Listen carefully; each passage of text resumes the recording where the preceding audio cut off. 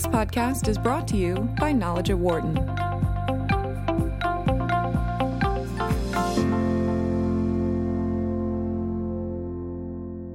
Our guest today is Nitin Rakesh, who is the CEO of Mphasis. Nitin, thank you so much for joining us at Knowledge at Wharton. My pleasure.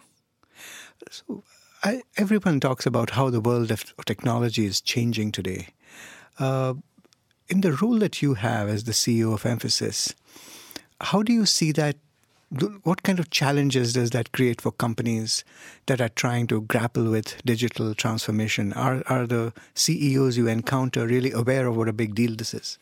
Great question, Mukul. I think I just want to give you a little perspective of why we are seeing what we are seeing and what is leading us to this point where disruption through technology, especially digital technologies, is seemingly very, very immensely scary right now. This hasn't happened overnight. This started with what we now commonly know as Moore's Law 40 years ago, right? And one thing about technology is that while human mind thinks in linear fashion, technology advancement is actually exponential. And the reason for that is tied to what Gordon Moore said 40 years ago. So a congruence of many independent technologies that were on their own exponential paths, whether it's semiconductors, whether it was, we know what happens to cell phones, adoption of smartphones, just the ability to write software, the congruence of everything that came together when the iPhone was discovered. Look at what is happening in genetics and genome mapping. Look at what's happening in solar power and the exponentiality that brought into the adoption. And the other beautiful thing about this exponential curve is that the capabilities rise up exponentially and the price declines exponentially because they go hand in hand. And hence the congruence of all of these technologies around robotics, genetics, ability of chips and microprocessors, nanotechnology, has today come to a point where we are at the cusp of what I really call the next digital revolution. People are calling it Industrial 4.0. I mean, you can call it what you want. But the reality of this is that, in my view, every business today is a digital business. Some just don't know it yet. And the reason I say that is that when you kind of zoom out a little bit and look at what has happened in certain industries, the common thread that starts emerging is any industry that has a very heavy consumer element, actually was the first to get disrupted. Whether it was retail with Amazon, whether you look at payments with the likes of PayPal and Square, or you start looking at retail lending, right? LendingTree is a great example. SoFi is a great example. And the reason for that is that the center of universe 20 years ago used to revolve around what your core systems can support. And businesses would go around building a business around the core applications and the core systems. If you're an insurance company, you have an underwriting system, you have a claim system, you have a policy admin system, and that would determine how you run your business. But over the last 10 years, customer is starting to drive, based on the rapid advancement in consumer-facing technology, of what kind of service he wants, when he wants it, and how he wants it delivered. Right? And that actually has turned the whole model on its head. And that's why, you're starting to see this rapid Amazonization of the world, which is essentially a combination of all of these things coming together. So what if we were to take, say, three industries, take financial services, insurance, and real estate? Mm-hmm. How has technological disruption or digital disruption impacted these industries? And what do you hear from these companies as the biggest concerns that they have? So let's take retail financial services, right? Think of brokerage or wealth management. It wasn't uncommon for you to pay 2% commissions 20 years ago. And you're probably paying 2 basis points or 5 basis points today. That too if the brokerage platform is lucky. The way you would deal with your broker was pick up the phone and call him. The way you deal with the broker today is on an app or on an online platform. And that exponentiality has actually emerged.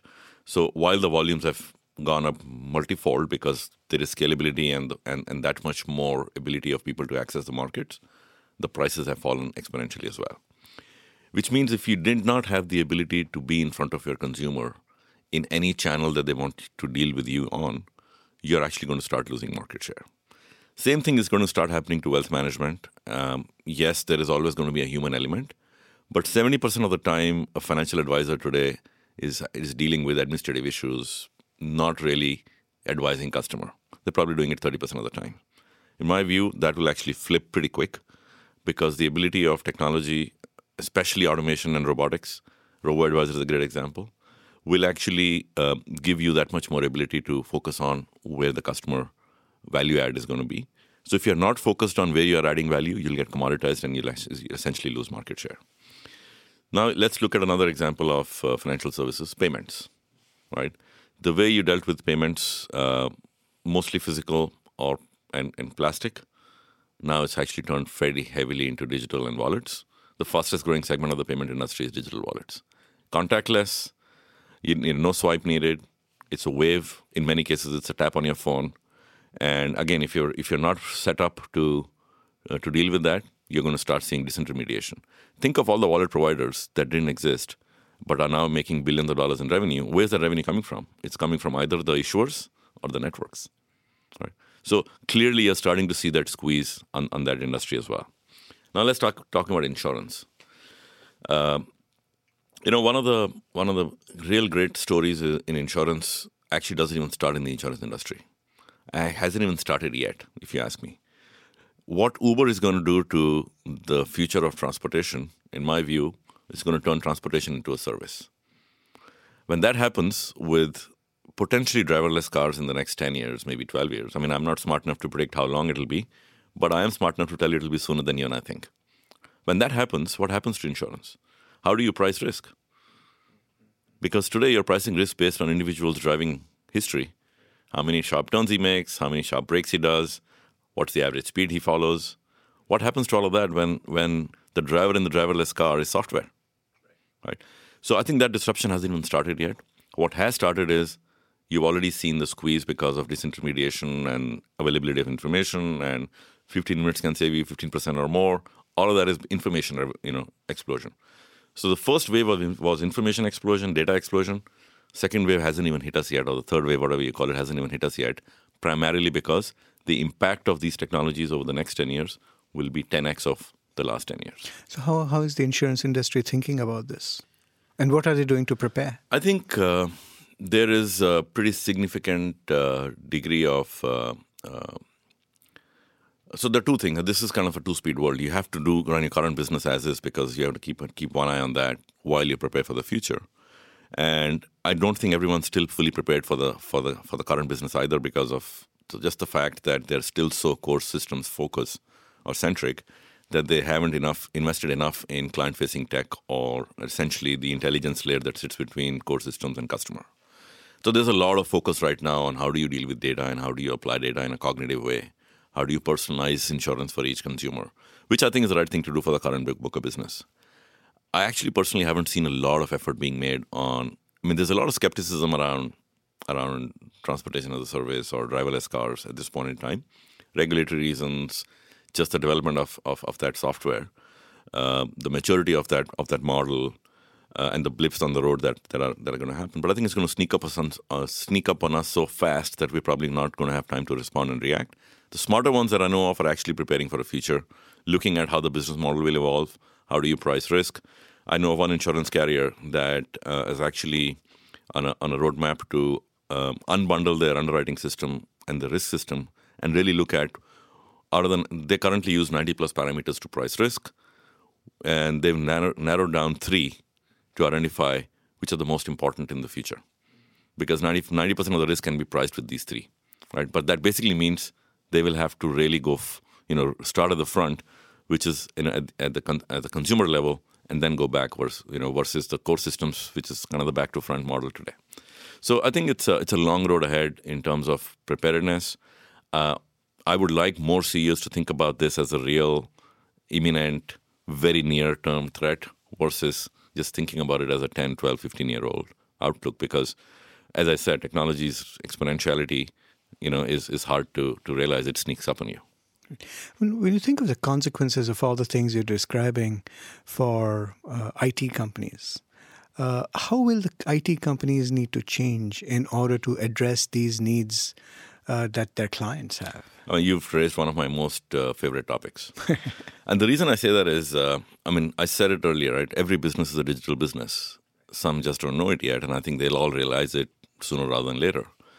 What that means for our industry is that we'll have a lot more to play in because technology becomes the core of every business, especially digital technologies, which means if we have the ability and the capability to help large enterprises embrace, adopt, and transform themselves, then we become a very important cog in that wheel. So we have the tailwind of the spending capability to be there. We have to really be able to transform ourselves with new technologies, invest in the capabilities, have a point of view that we can take to our customers and help them transform. And I think that opportunity is a secular opportunity over the next 10, 15, 20 years, which is why I genuinely believe that the future of our industry is really tied to how we can embrace these and how can we actually help clients transform. Specifically now turning from IT companies to Mphasis, Sure. The company is at a very interesting point right now. There's a new majority shareholder in Blackstone. Sure. There's new leadership. You have recently arrived. How do you see the opportunities and that you have to build value in this space? Sure. I think Mphasis is also in a unique position because we come from a fairly pedigreed shareholding, which was HP. Learned a lot working with HP for 10 plus years. Built some capability that was very, very unique to that era and that time. And then over the last 5 years, the company took further steps to invest in what I'm now calling digital or consumer-facing tech, or the ability to apply what I call cognitive and cloud capabilities. And we are very well positioned there. I think with Blackstone, the best realization that all of us are having is that they are longer term than long term, which means they really want to do the right things, to invest in the right areas, and to move the company along in a way that we can actually be a leading edge, next generation, IT services company. And that's the roadmap that we are following right now. I wonder if you could speak a little bit to what your strategy is going to be. Specifically, I've heard of something called X2C2. Sure. What does that stand for, Sure. and what's the strategy? Great question again. If you think about what I just said, right, I think the revolution is in front of the consumer. The consumer-facing tech, powered by a very strong, intelligent, cognitive layer, really is driving pretty much every enterprise, every industry we know of. And then at the back end, our core systems. What we are trying to really do is help our enterprise clients, banks, insurance companies, logistics players, real estate players, you name it, help them really embrace this consumer-facing front-end view of the world and pivot their model to actually keep the consumer in the middle. And we are calling it a front-to-back transformation. And the two pillars of that transformation, the two bookends, one is hypercloud, one is hyper-personalization. Hypercloud because every large new initiative has to be cloud native, because it has to be digital native, and hyper-personalization because the consumer is in the middle. So the two things that power this is cloud and cognitive. X2C square stands for anything to cloud powered by cognitive, because those are the two pillars of this entire front-to-back transformation strategy that we believe very strongly our enterprise clients need today. Now, what do you think are some of the biggest risks that keep you up at night in implementing this strategy, and how do you think those can be mitigated? Sure. I think there are two broad risks that I really worry about. The first one is tied to what I earlier said. Our fortunes are tied to our customers' fortunes, right? And I just worry that maybe not a lot of our clients have embraced this digital disruptive threat as at the scale that they need to. So if their businesses start getting disrupted, that has a pretty significant impact on our businesses too, especially in retail financial services, retail insurance, which is a large part of what we do today, right? Mortgage is a great example as well, right? So that's something that that's the reason I'm so vocal about, bringing this to the fore. That's the reason, we work with Knowledge at Wharton to spread that message to our consumers, our customers, and we'll continue to do a lot more work in that area to spread that message. The second really is, this is a pivot for us as well, right? While we are well positioned, compared to our peers, we still have to balance the core IT services, the traditional IT with the digital IT. And the biggest pivot we need to make is with our people, right? And how do you make sure that you're able to provide that opportunity and the platform and bring that talent along and embrace new technology in a way that it becomes complementary, it becomes bionic, rather than a debate between automation and human. And that, I think, is a journey that we are on. It's not an overnight journey. It's a journey that will take us 3 to 5 years. Just like you can imagine, any large enterprise has to pivot. So I think these are the two biggest challenges that I think about, and the more we can do for these two, the less it still feels. Right. I also would love to understand a little bit more about how you think about positioning Mphasis in this broad automation space, because the way it seems to me is that on the one hand you have the large, the IBM Watson and Google and Amazon and all these companies, Microsoft, doing their own thing in the whole field of artificial intelligence and machine learning, Sure. etc. On the other hand, there are also many of the Indian IT services companies, TCS, etc., Wipro, Infosys, etc., who are also trying to carve out their own space in this broad area. Where would you position Mphasis' sweet spot Sure. in this? I think of us as the specialist player that understands your industry really well, because we are very focused on a few segments of the market. Right. We're not trying to be everything to everybody. Right. We've chosen those industries and those sweet spots based on our capabilities and our investments. I talk about things like wealth management. I talked about retail banking, consumer banking, PNC insurance, mortgage. Those are good examples of where we actually got depth. We are complementing that depth with this cloud and cognitive capability. And we are not in the market to build a product or to actually say we have the best automation platform, because we are not even building one. What we are building is we are actually shamelessly leaning on all the work that's out there in open source. Right. And we are bringing to you the ability to orchestrate and apply that to your business. Right? So we're not trying to compete with Watson.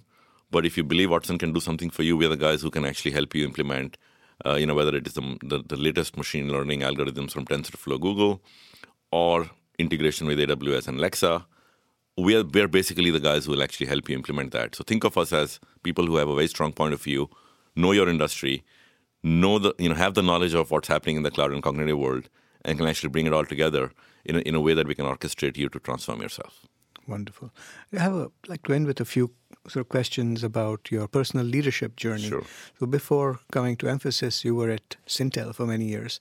What's the difference between being the CEO of Mphasis and your leadership journey at Syntel? And most importantly, what were the leadership skills that you needed to develop in order to become the CEO of Mphasis?